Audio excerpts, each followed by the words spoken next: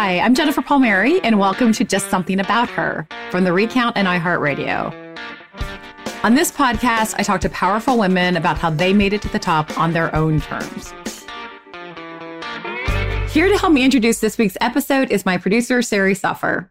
Hi, Sari. I am so excited about today's discussion. We have Lizz Winstead on the show to talk about the state of reproductive rights, which is scary to say the least, and the state of women in comedy and Hollywood, which is not much better. I mean, the scary thing about women in comedy in Hollywood is that the truth is actually worse than how it appears on the surface. So we'll get to that.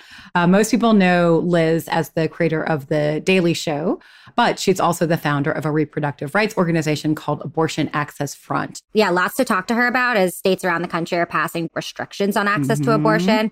And at least 10 states have laws passed and ready to ban abortion altogether if Roe v. Wade is overturned, which the Supreme Court will confront when they hear a Mississippi case this fall.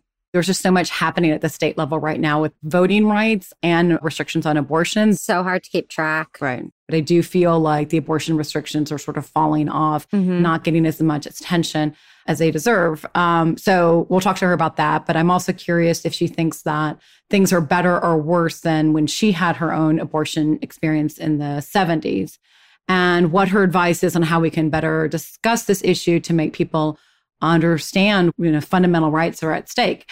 And then on the comedy side, I want to talk about what it was like to create The Daily Show in the 90s. It's amazing. It's two women who did it, a time when women didn't do things like that, and why she thinks writers' rooms still look just as white and male as they always have.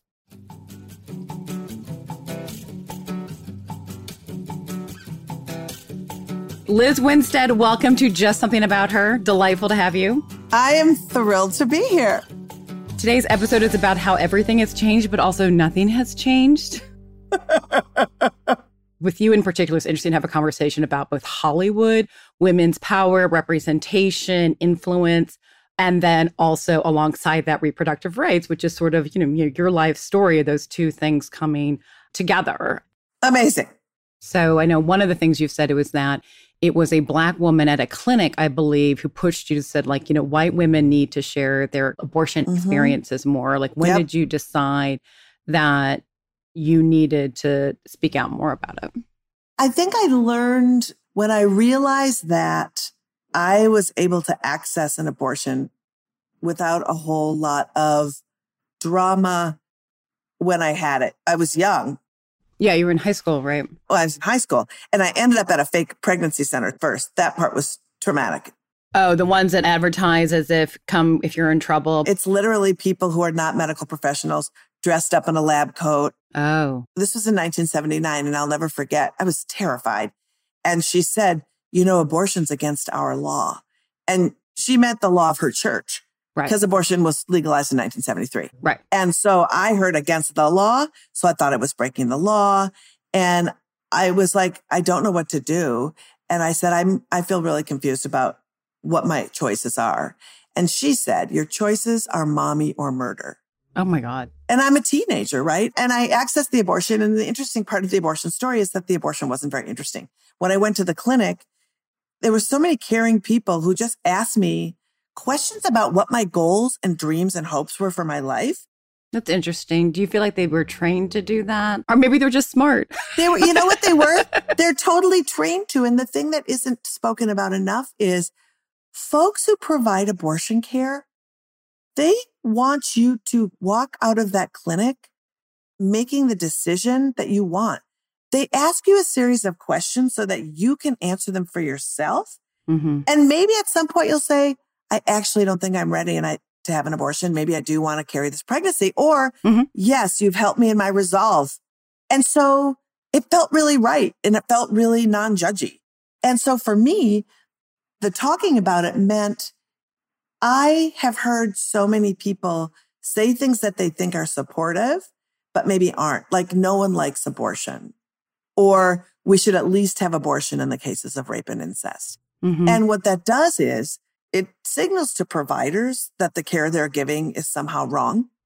And it signals to people who've had abortions that if they weren't abused and didn't get pregnant through that way, that somehow their abortion is up for moral judgment. Right. every person has a circumstance that's different. Everybody makes a choice because they're trying to figure out what's best for them. Most people who have abortions are already moms.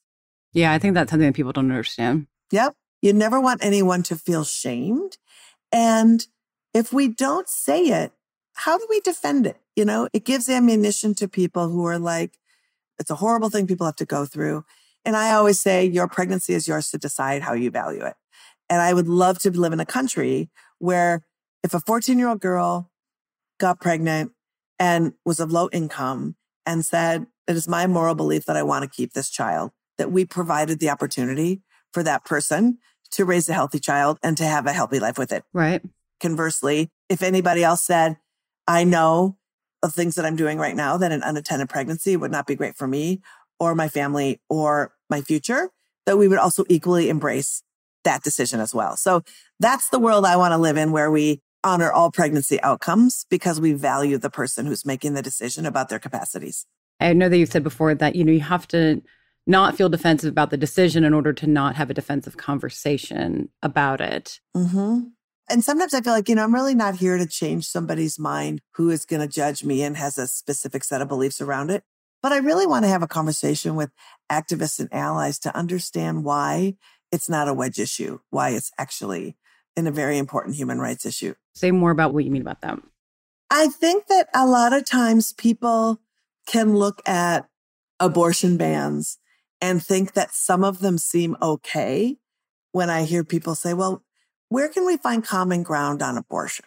And I feel like there is no common ground when it comes to saying the government has some say in your body. You get to decide that as a patient. And if we look at some of the bans, like when people often ask me, gosh, we hear all these bans all the time. What's the one that you think is maybe the most horrifying? Right. And for me, it's a waiting period. And people always go, that one seems like maybe a little bit like I could maybe go along with that, asking someone to think about it. And what I say is, the second someone finds out they're pregnant, they think about it constantly. They think about it all the time.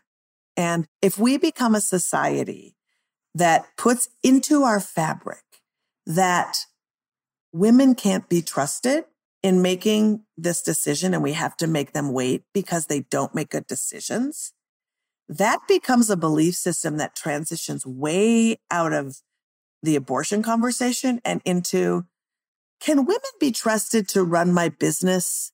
Can women be trusted to get a loan to start their own business? I'm unclear that women make good decisions. We should be doing everything in our power to tamp that down right away. Right. Compare what's happening now and how dire it is to what the fight for reproductive rights felt like in the 70s and 80s. One of the things that I love to bring to people who aren't reproductive nerds, I feel like I'm a reproductive nerd, is we often talk about Roe v. Wade and what's happening with Roe v. Wade. Right. But back in the early 90s, there was a Supreme Court case called Planned Parenthood v. Casey. And the short story on this is the case that the state of Pennsylvania came forward and said, we want to be able to put limits on abortion. It was Senator Bob Casey's father. Senator Bob Casey's father. And so what the Supreme Court came back with, they said, Roe v. Wade is the law of the land, but you can create, I'm going to say barriers, but they said you can create laws so somebody can't just walk into a clinic unless they create a, quote, undue burden. But they never defined undue burden. So the reason that you have all these wacky laws and that you see this happening was because of this particular Supreme Court case. Right. Now, with Trump having stacked the lower courts and having very conservative state legislatures and governors, a lot of this wacky stuff is going to go through a court system and get to the Supreme Court. So what's different about then and now is we've really moved into people are proposing laws that are wanting literally lifetime and death penalty for providers and people accessing abortion. And people are getting elected into statewide office who have very extreme views. Also, there's a great amount of conspiracy theories around the procedure itself. There's this made up abortion reversal. The right wing is pushing that you can reverse your abortion midway through. And There's states that actually force a physician to counsel on abortion reversal. People are mandated to lie to their patients about disproven mental illness or regret or sterility, and what folks might not know now is the Supreme Court did something very unprecedented. They took up a Mississippi abortion ban at 15 weeks. Roe v. Wade says the law of the land is that you can have an abortion for any reason up until 24 weeks before viability. Right. The lower courts ruled that this 15-week ban is unconstitutional. In fact, the most conservative federal court, the Fifth Circuit, twice ruled that this was unconstitutional. The state of Mississippi wouldn't take the lower court ruling. They petitioned the court themselves, and the court said they would take this law. They're going to hear the case in October. They'll rule in the spring. But we have a real case of having Roe v. Wade be overturned. And what state legislatures have done is have something called a trigger law in place, which means if Roe v. Wade gets overturned, in 24 hours, abortion will be illegal in every case in states in America.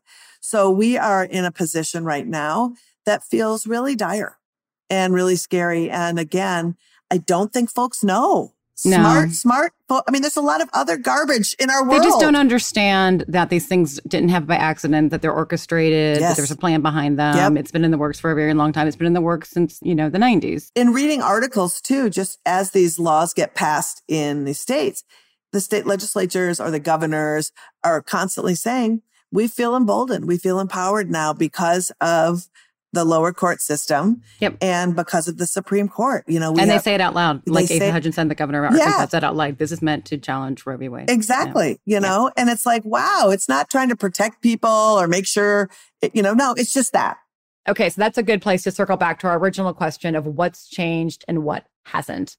And we can bring in your other area of expertise, comedy, where I also feel like we were making progress maybe after Me Too.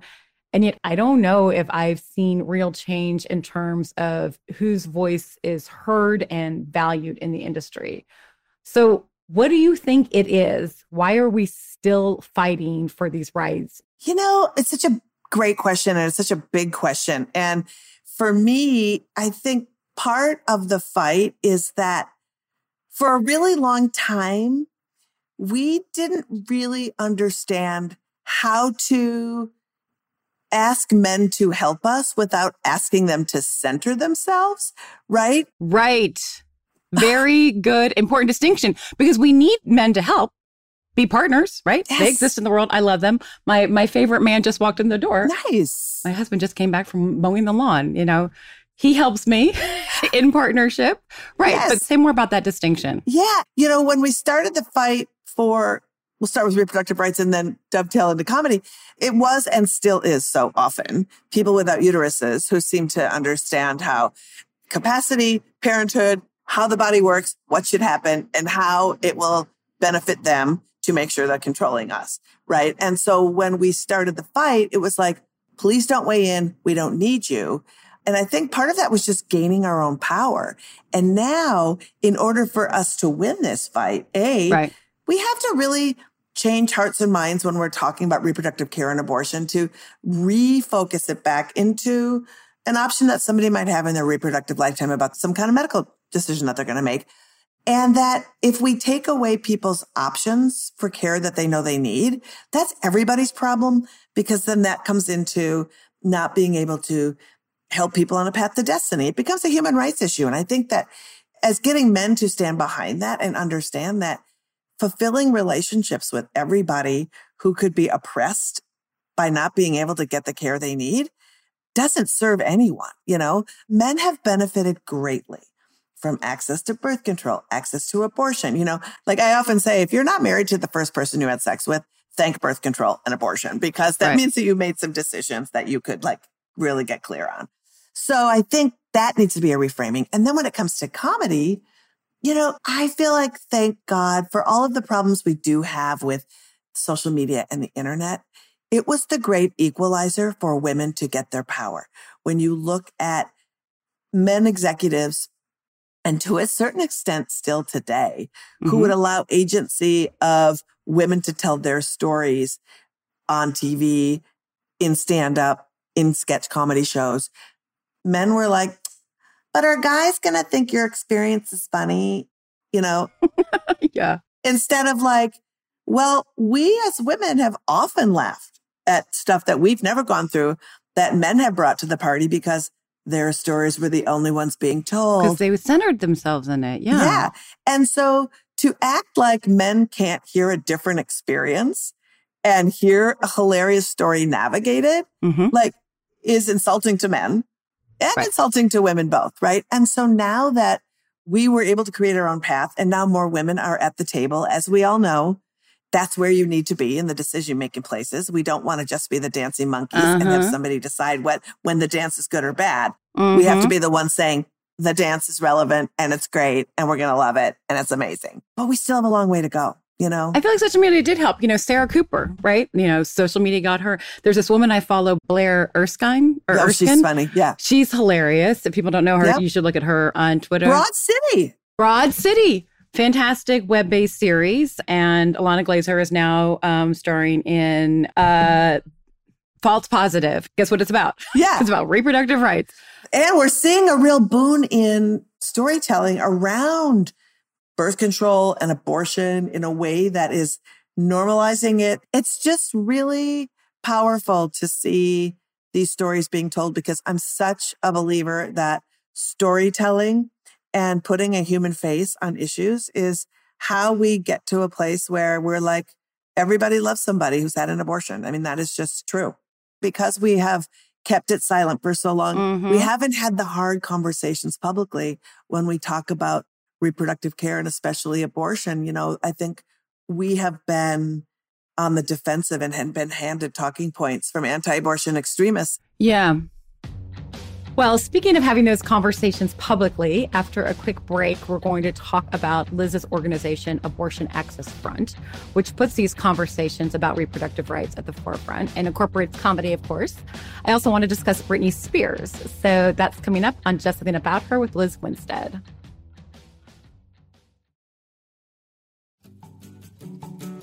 Welcome back to Just Something About Her with Lizz Winstead, creator of The Daily Show and a fierce reproductive rights activist who is going to tell us a little bit about her own approach to activism.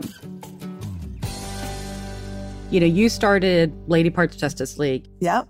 I know that you have recently renamed it. I think that concern about trans women is part of the reason why. But tell me why you started Lady Parts Justice League to begin with, and the evolution that it's gone through, because I think that sort of reflects a broader evolution in the issue too. Yeah. Well, it's interesting because in my career, my comedy has always been responding to social issues. It became very political during the first Gulf War when I realized and was watching the media.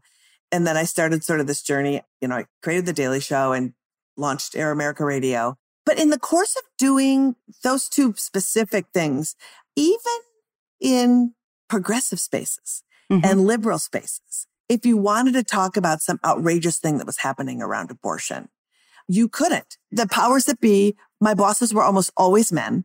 And they were like, again, oh, you know what? That's just so divisive. Yeah. And I was like, it's also really important.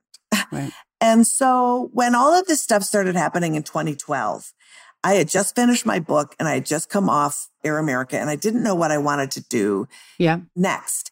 And it was when all those laws started happening. Say more about those laws. So I think everybody remembers Wendy Davis in Texas in those sneakers filibustering. I would hate to see other families denied the right to choose what is best for them.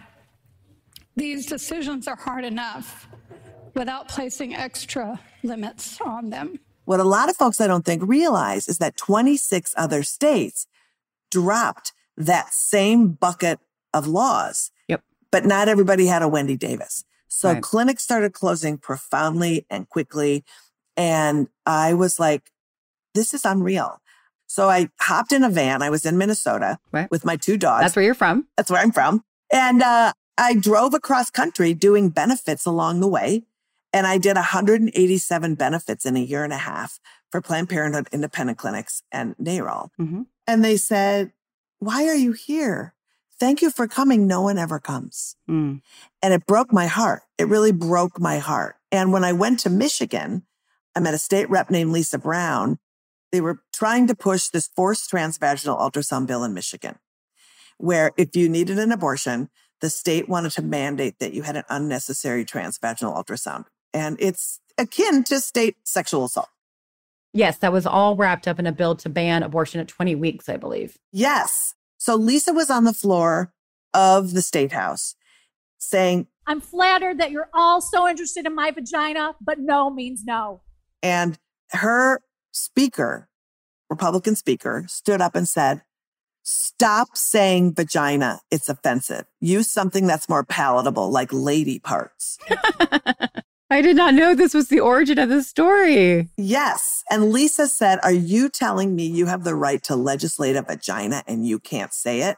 And if she would have had a vibrator in her hand, she would have dropped it as a mic drop and walked right out.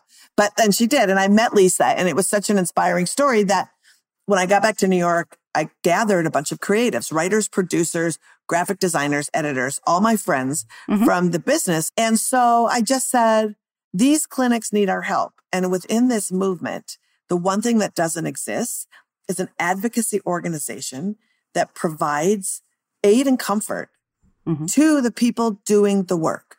They're the ones fighting the laws, correcting the record, and then also just trying to stay open and provide care. We can take that off their plate. What a good concept. Yeah. People they need support. Yeah. And so we called the organization Lady Parts Justice, and it was funny and it was good and it was a great origin story. But truth be told, for those who need care, who don't identify as women or ladies, and, their reproductive organs are not in any way indicative of their gender, it just felt alienating. And I was like, I hurt people. I was like, that's the last thing I want to do. So I'm happy to change the name. Change it. It's an evolution, It's progress, right? It's progress. We can't stay in the same place and expect things to change or reject people who are willing to change, which I feel like sometimes also happens. Yeah. So it's been really great. And so what we do is, for those that don't know about the organization, is we travel around the country.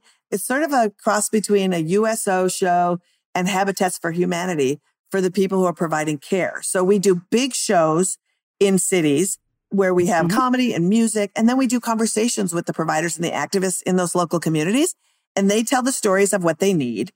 And then our audience hears about it and they get to sign up right in the room to volunteer. And then we go to the clinic and we do work at the clinic, because what a lot of folks don't know is if you provide care in Alabama, Oklahoma, Arkansas, you can't get a landscaper to come to your clinic because you provide abortion. You can't get someone to fix your roof. So we will go in and do those things. This is so smart. It's so fun. But then we tell the story of their needs to our audience. And every single time I got a landscaper who signs up. And I remember this guy saying, are you saying that if I get a client and get paid, that's activism? And I was like, yes, by you parking your van in front of that clinic, you're saying I support these people in the community, and politicians listen to that. Yep. The community listens to that, and you've done an amazing thing and you've made some money. You're welcome. I'm here to help everybody. Yeah, it's pretty ingenious. It's so fun. And what we're doing this fall, which I'm really excited about, is we're launching a talk show on YouTube called Feminist Buzzkills Live, where it's going to be kind of a version of this weekly show where we will be talking to activists on the ground and we'll be talking to providers, but we'll have comedy and music as well and a call to action so that folks can really learn about the issue. It's just the media doesn't cover it enough. And turns out that the fear for so long was if you told your abortion story, that you would get blackballed or that you wouldn't get work. Right. And now that those of us are coming forward and telling, and no blackballs, it encourages other people to do it. I mean, that similar fear of being shunned by society is, I think, what kept Britney Spears silent for so many years about her conservatorship while being forced against her will to keep an IUD in her body. I'm not able to. I mean, take a listen to this testimony she gave. Baby, I have a ID inside of myself right now, so I don't get pregnant. I wanted to take the ID out so I could start trying to have another baby, but this so-called team won't let me go to the doctor to take it out because they don't want me to have children, any more children. Isn't this It is like, talk about chilling. And understanding that that could be a thing. I was like, to me, like, wait, she's an adult, but wait, what? And also just, it was interesting because one thing that I felt really bad about is that I had a couple of people in my Twitter feed saying things like, why do we care about Britney? Why do we care about a celebrity? I was like, if that person's name was Nancy and they were from Lima, Ohio, and I read that story, I would be horrified and amplifying it just as hard. The fact that, Britney was finally allowed to tell her story and talk about her anguish and talk about her challenges mentally and everything else, and to have no one looking out for Britney, it was heartbreaking. Yeah. Wow. And not just any woman, right? A woman who you thought had a lot of power and agency and had zero.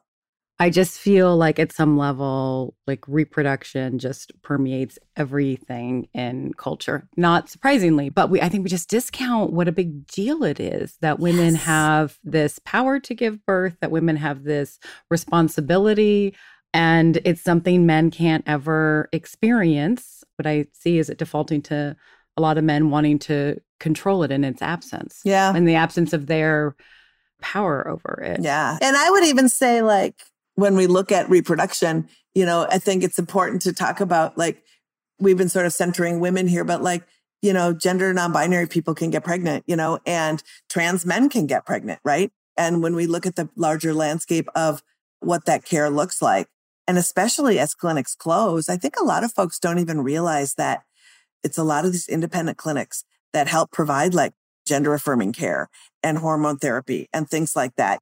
And so for rural folks and for folks who are just low income folks, it's really important that this big ranging healthcare that we need is available. Absolutely. All right, after one last quick break, we're going to switch gears and talk to Lizz about her career in comedy and the huge influence I think she's had on the news industry. That's after the break on Just Something About Her with Lizz Winstead. Welcome back to Just Something About Her with Lizz Winstead. What most people don't realize about you that I feel like I am uniquely positioned to know is how much you have influenced the sort of entrepreneurialism in news and how it has evolved in some of the more creative ways. Because what people don't know is that you were at the origins of both Air America and The Daily Show. And what I know, because I've worked in political communications for a million years, is, without Air America, MSNBC would not exist, is my view, right? So the theory of Air America was that in the early, like late 90s, early aughts, right? It was 2003. Okay, right. And I was working at the Center for American Progress at the time. And this was like a big thing. It was like, what are we going to do about right-wing radio? Rush Limbaugh was ruling the airwaves. And, can we create progressive radio? And it was successful-ish, right? Yes. I mean, I think that at some level, like, Democrats aren't motivated by outrage the way that some Republicans are, right? So people will say to me all the time, why don't the Democrats do what the Republicans do? It's because we're not Republicans.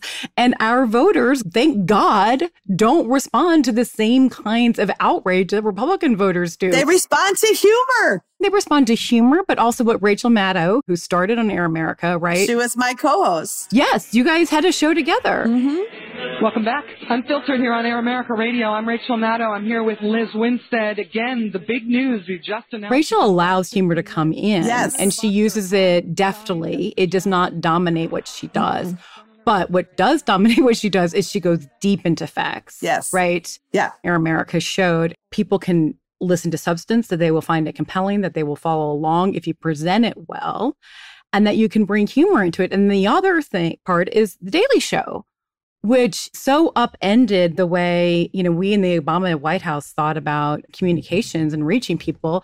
Daily Show is why Jon Favreau and Tommy Vitor and John Lovett and Dan Pfeiffer started Crooked Media, is because they saw that you could do news in a different way. Mm-hmm. But what people don't know is both of these things came from Lizz Winstead. I mean, it's such a huge impact you have had. And people should be inspired by this because it's like Air America didn't seem like a huge success, but like you trusted that there was a different way to do this and you would utilize your strengths, not try to be like the other side. I think another thing that folks don't realize is after 9/11, people didn't realize that you could still be profoundly earnest, interesting, serious, and use humor.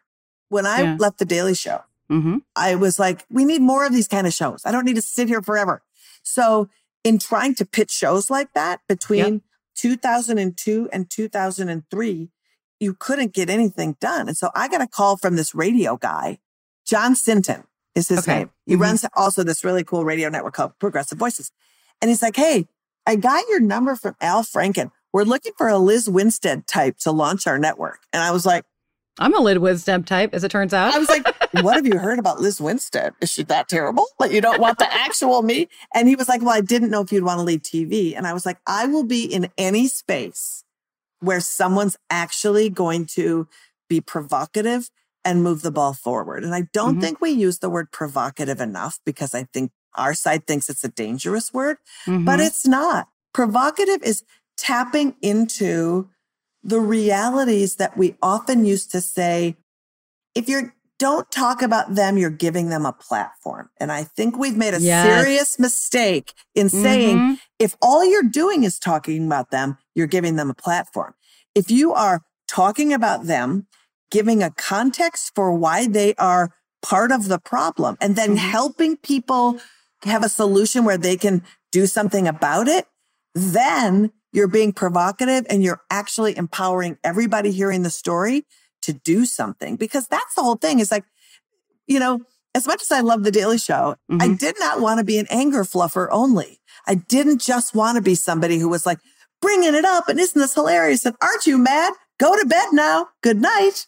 Yeah, I have to tell you that President Obama at times would have some concerns about, you know, The Daily Show, understanding where they were coming from and understanding, you know, like where Jon Stewart was coming from, contributing to cynicism because, you know, if it's all just a joke and there's like each side is equally bad, you know, you're like letting that seep in. Well, and what I would say to my favorite President Obama is The Daily Show became powerful because the media didn't do its job. So I don't think that we shouldn't be holding The Daily Show accountable for being funny. We should be holding the media accountable for the cynicism that led to The Daily Show. Well, how do you feel about the media now? How do you feel like it's doing now? I still feel like it's chasing the shiny objects. Do you think that's just human nature, though? Do you think there's a way around it? I think it's human nature on some level, but I think that there needs to be a way that you can talk about other stuff that's also going on in the world. Yeah. When I watch the news, and I say watch because I think most Americans watch, I think there's still a great investigative journalism going on in print media. I feel very excited about print media. But somebody needs to do a curation check so that if I sit down and I want to watch 2 hours of news, I can get some other big stuff that's also happening. Our Earth's on fire. Yeah. Like we are literally not going to be able to live in parts of America in 50 years if we don't slow our roll when it comes to climate. That's nowhere, you know? And I understand that like there's big things happening constantly, but like, I don't need to see 17 stories. Trust me, this is my issue about these horrible Catholic bishops who want to tell Joe Biden he's not Catholic enough. Yeah. Like, I'm sorry. That is utter garbage. There is no one more Catholic than Joe Biden. You know, I wish to God Joe Biden I could have a conversation with him about abortion. I wish I could. That would be my dream. But like, we know that story. There's nothing new happening. You know, we just need to learn, become more well-rounded as people in our information hubs. And I think, honestly, one of the things that The Daily Show and Colbert and John Oliver have done is make them think that they're supposed to be funny and have funny graphics. And it's like, no, you should just be really, really great storytellers so that makes those shows funnier. Right. I mean, those shows are great, but the news media shouldn't become the comedy shows. Right. They should be the people who are helping break down other stories so that the comedy shows could be even funnier because you have a smarter electorate coming to then watch the response shows. I just think that cable television is so distracted and so focused on the short term that they can't do anything but what they knew worked the month before. I know. It's hard to be nimble. And that's why it's not hard to be nimble. It's just, they just don't do it. You know what? That's fair. What am I talking about? My whole life is why being are you nimble. forgiving people? I know. Thank you. Thank you. What am I even doing? What am I even saying? Yeah. So thank you, Jen. I appreciate you saying, Liz, shut up. It's not hard to be nimble. So I want to talk about, the time we have left, I want to talk about women creators, women in media, women writers. Yes. So, I mean, hello, everyone. The Daily Show that, people have loved for, I can't believe how long it's been around. I mean, I remember 25 years. Yes. It's important for people to know that this was started by two women 25 years ago. Yes. Which, what kind of challenges did you face? How did it come together? I had worked for Jon Stewart. I mean, Jon and I were friends, did comedy. We wrote a pilot together years ago. And he had a short-lived talk show that was on MTV. I vaguely remember this. And so I moved into the building that Madeline Smithberg, who was the executive producer of Jon's MTV show, we moved into this building on the same day in New York and became friends. And I had just come off doing a one-woman show about the Gulf War was a lie. It was very hilarious. And 12 people saw it. Lucky 12. Lucky 12. Lucky dozen. And she's like, hey, we're looking for a segment producer on Jon's show. Do you want to come and do it? And I was like, sure, why not? And I worked on it for like 9 months and it got canceled. And our bosses from that show were hired at Comedy Central to run Comedy Central. And then Jon was immediately snatched up by David Letterman's production company. Oh. Because David Letterman was threatened by Jon and didn't want him to start a new show. So Jon was off the market for 2 years. Oh. So our old bosses brought us over to Comedy Central and said, we want to do a show that's on every day and we want it to be newsy. And I said, I think that it would be interesting to actually have it be satirical. If you had the sound turned down, you would not know it wasn't local news, right? And back then, it was only CNN. There was no Fox. There was no MSNBC. And you didn't get paid a lot in cable, right? Cable was not cachet. So when we launched in, we realized that not only did we need comedy people, we needed disgruntled news people, because at the same dovetail time, let's not forget that it was like the OJ trial and the Menendez brother. And it was just like sensationalism was like ruling the roost at cable news. Yeah. And that there was 17 news magazines on TV at the time, and it was always like, your mattress, what you don't know might kill you, an investigation by someone. And so we launched in July of 1996. And then at the end of July, MSNBC launched. And then at the end of October, Fox launched. And then all of a sudden, it was this explosion of news networks who didn't have anything to say. And MSNBC, hello, Ann Coulter and Laura Ingraham had a show together. Yeah. Alan Keyes had a show. I mean, it was a trash heap of like bad ideas. And so the Daily Show started out with a different host, Craig Kilborn. And it also started out more like Stephen Colbert's Comedy Central show, where everybody was a character. Right. I remember Samantha Bee being a character. Yep. Yeah. And so then when Jon came on board after Craig left, then when you have a Jon Stewart, who's like a brilliant mind, he became the voice of reason, surrounded by the, carnival of morons who were the correspondent. That's smart. Yeah. And, there was only 6 writers at the beginning of the show, all men. And the thing about that was so fascinating was we had 150 submissions, 2 from women. Okay. And they weren't right. But also, it was such a new genre. People don't watch a lot of news anyway, right? And so when you try to get people who are passionate about news, hilarious, can write in the tone of a newscaster. There just wasn't a lot of folks who were like, oh, that's me. That's what I do. I know. And women just didn't have the same, like, who says it's not you? We had terrible submissions from men. I feel like it's not getting any better. You know, everybody's all excited about The Queen's Gambit and Mayor of Easttown. Let me tell you something about those two shows. Created, written, directed by men. Both of them. Oh my gosh. You know, like we're all excited, like women's stories are being told.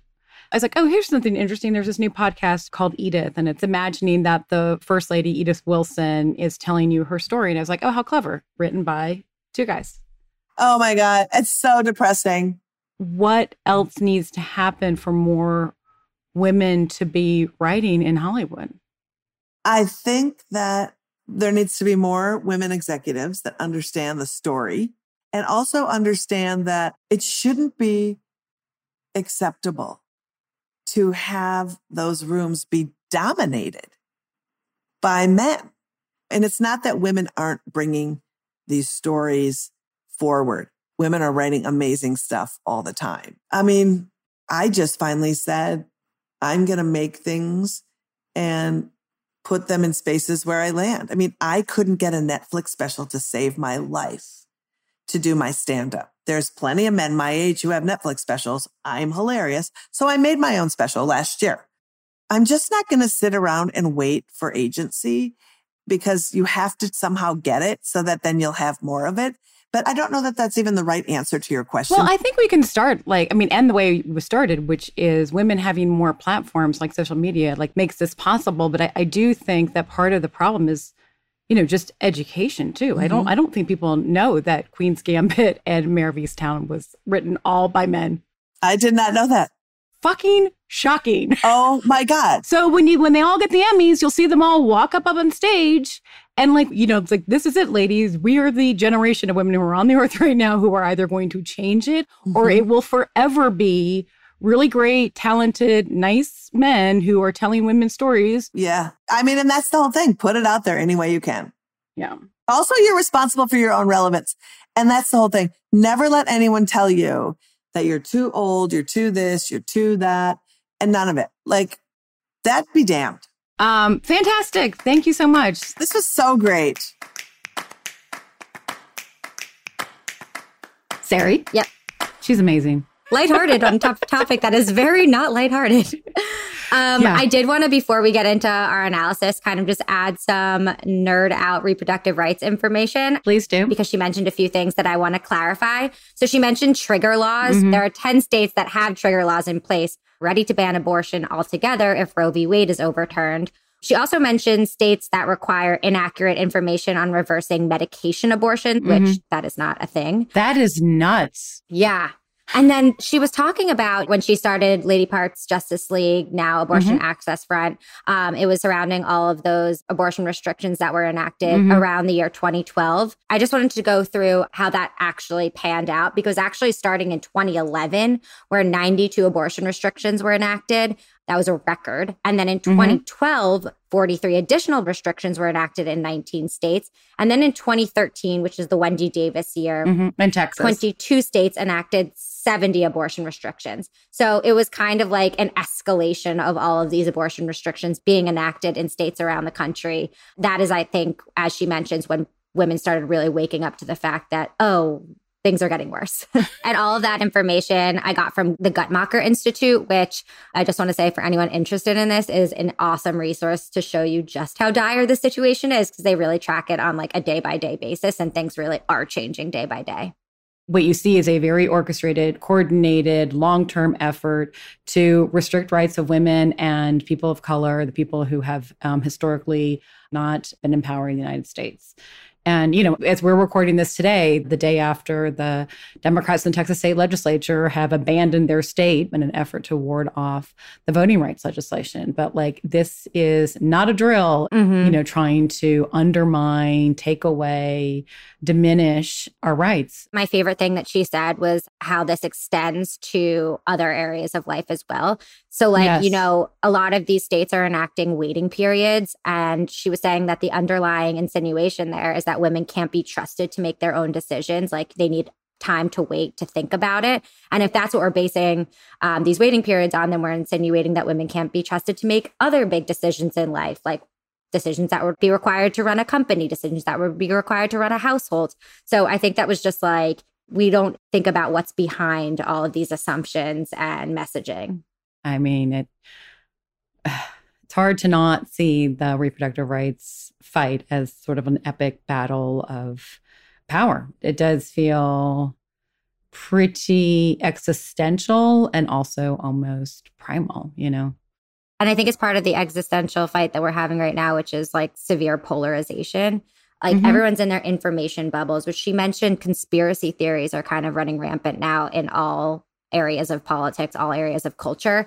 And this is one of those. Like, you know, I think of all of these heartbeat bills where these states are enacting bans on abortion once a fetal heartbeat can be detected, as if that is a viable fetus. It is very much not a viable fetus at that early a stage of pregnancy. So I think that because we're all in our information hubs, these issues just get compounded. And then one more thing I wanted to ask you, you know, just so people can have like a kind of a good takeaway in how they can be part of the fight. I mean, you can obviously go on Abortion Access Front's website, and there's a lot of ways to donate to Lizz's cause and everything. But just in terms of putting pressure on politicians, like having been on the inside, what do you think has been the most successful way to put pressure on politicians to fight for reproductive rights? For them to hear directly from women. You know, in 2012, when President Obama was being reelected, there was no leader, no group outside of our actual campaign that was more important to our success than Cecile Richards and Planned Parenthood. And women speaking up just made a big difference. Are you saying that Cecile like galvanized women to vote for Obama because she was saying that he would be supportive to their reproductive rights and their reproductive planning? Using the 2012 example, women cared enough to get involved and make their voices heard on this particular issue. And that had a huge impact in getting Barack Obama reelected and getting, you know, in a tough year, getting Democrats elected to Congress that otherwise would not have happened. I guess what you can do as an individual is express to the politician that this is the existential issue that you know it to be. And when they feel that kind of, not just pressure, but they feel that kind of urgency, right? That's what makes a difference. That it's a human rights issue, not a wedge issue. This is Just Something About Her, a podcast from The Recount and iHeartRadio. Thank you to Lizz Winstead for being on the show. If you like this episode, please subscribe to the podcast and leave a rating in the Apple Podcast app. I'm your host, Jennifer Palmieri. D. Scott Carroll engineered this podcast. Jessica Williams handles research. Stephanie Stender is our post-producer. Sari Sopfer is our producer. And Christian Castro-Russell is our executive producer.